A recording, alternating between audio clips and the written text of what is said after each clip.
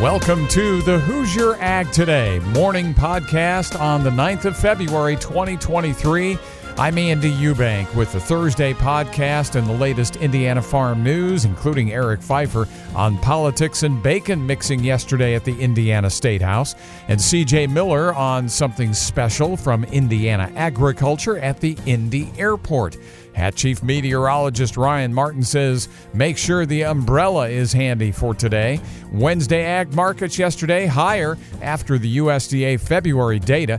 We'll have settlements and Tom Fritz analysis from Chicago on the Hat Thursday morning podcast. The land of the free is also the home of the hardworking. What if this is the year you take your farm operation to the next level? At First Farmers Bank and Trust, we're proud to serve the people who not only work until the sun goes down, but until the job is done. With over 135 years of commitment to agriculture, we'll find the solution that's right for your operation today and tomorrow. Visit ffbt.com to learn more. First Farmers Bank and Trust, member FDIC. The High Ground Podcast. Everything from energy and fuel. It's Memorial Day weekend, going to be 87 to 89, maybe low 90s all weekend. So we thought we'd bring Scott Heine in. So talk about home heat. To agriculture. Anytime we can help a farmer grow their business and meet their goals, that's a proud moment for me. And, well, other things. For some reason, like and subscribe. We don't know why, but that's important. We want you to do it on your own, but we're going to tell you. Listen now on all platforms. Mixing politics and bacon at the Indiana State House, and a new restaurant and shop at the Indianapolis Airport exclusively featuring Indiana-grown products. I'm CJ Miller, and this is Hoosier Ag Today. Indiana corn and soybean farmers had the opportunity Wednesday to meet with lawmakers at the State House. Eric Pfeiffer reports how bacon brought everyone together. A lot of people think because you represent a non-rural area like Indianapolis that we don't have an interest in what's going on out there with our farmers, and that's just far from the truth. And that's Indiana Senate Minority Leader Greg Taylor, who represents Senate District 33 in Marion County. He enjoyed bacon, duck sausage patties, and corn fritters Wednesday morning at the Indiana Corn Growers Association and Indiana Soybean Alliance Bacon Bar and Brunch event. Taylor heard from farmers on a number of issues, including Senate Bill 451 that we recently told you about that would infringe on property owners' land rights by allowing Wabash Valley Resources to use your subsurface pore space to store CO2. Taylor says people need to understand that a landowner's property goes from above ground to the core of the earth. Well, everybody should be protected. It's not just about farmers, it's about every property owner. What we have to do, it's a balancing act from a public policy standpoint. We have to be able to make sure that we're protecting the rights of our citizens, but at the same time, we don't stymie any economic development opportunities so we have to create jobs and opportunities for people. Senate Bill 451 was heard in committee earlier this week. It was not voted on.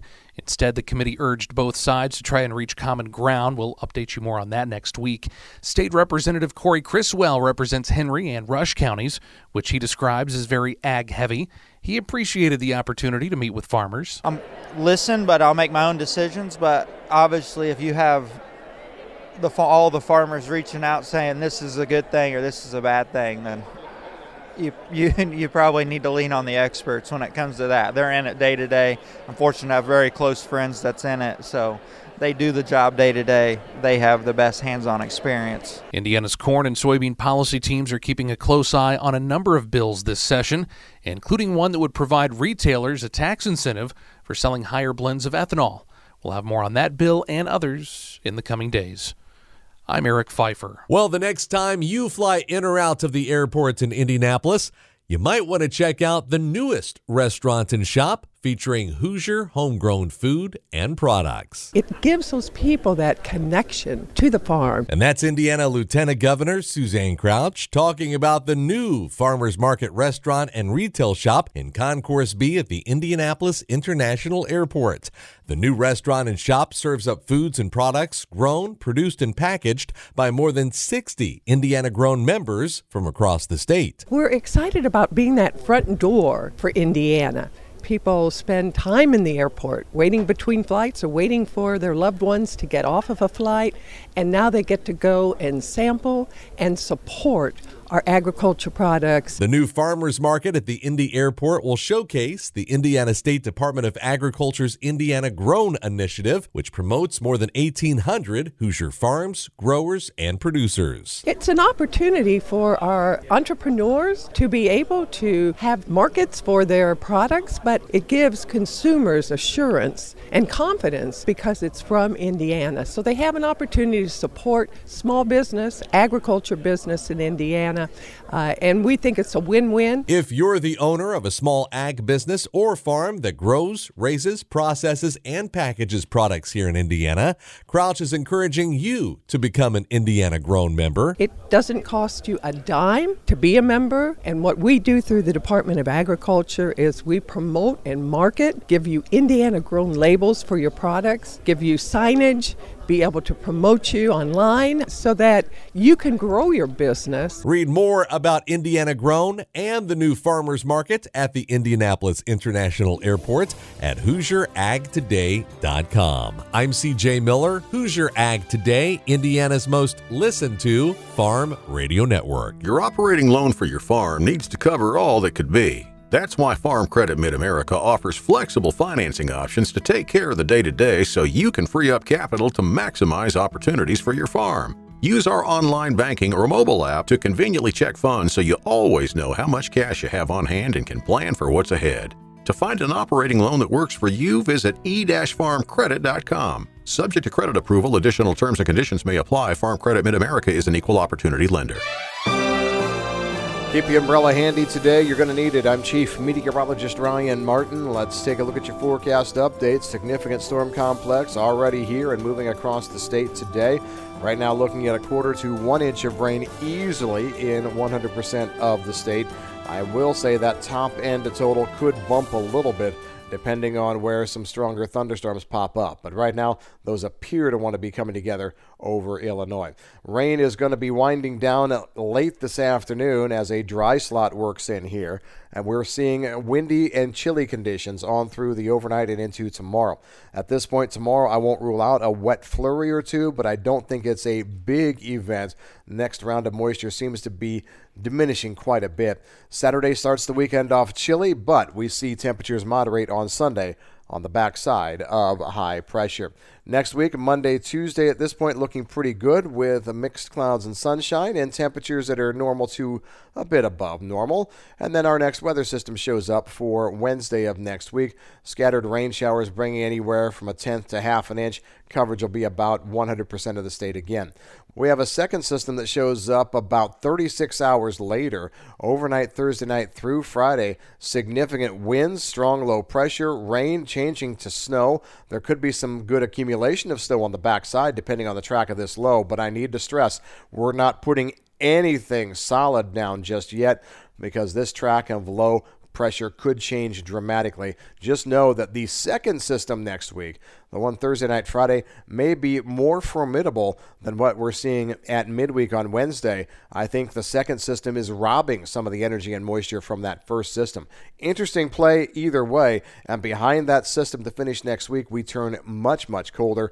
Below normal temperatures settling in for the weekend of the 17th and 18th, and we're likely chilly on into that week of President's Day as well. I'm meteorologist Ryan Martin. Higher corn, soybeans, and wheat.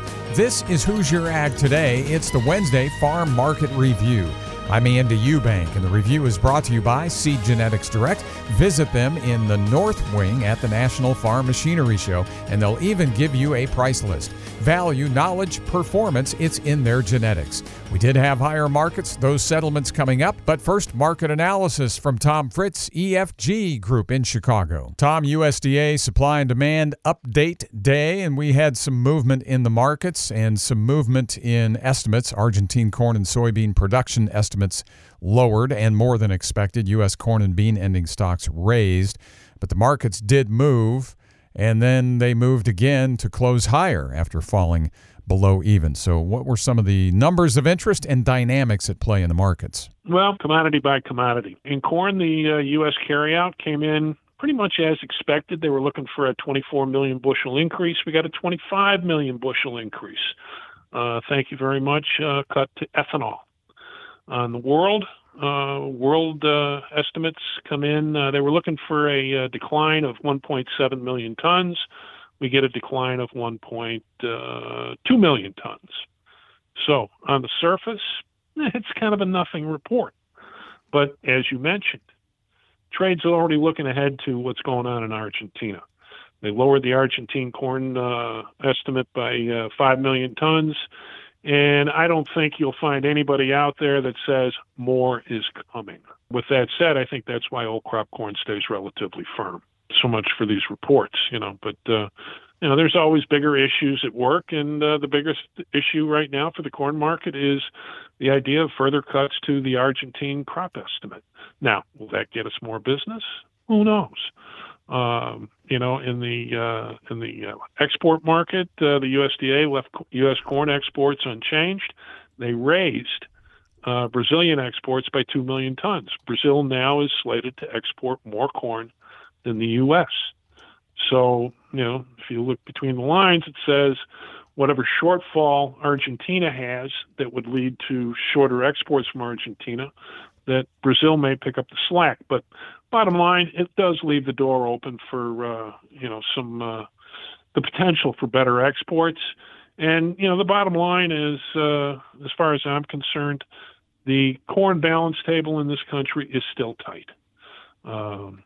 Stocks to usage ratio sits at 9.12%.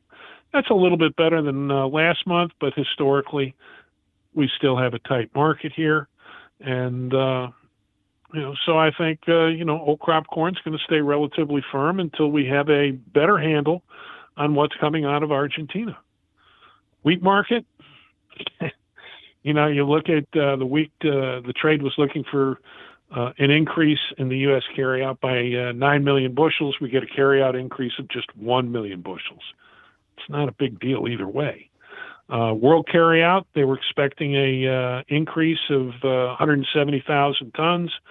We get an increase of 950,000 tons. It's not a big deal. So why is the wheat market so strong? Well, I think number one, the challenge of increased wheat feeding because corn is expensive.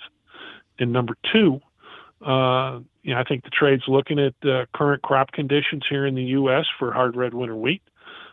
Conditions are dire. Now, that can change. It's only February 8th.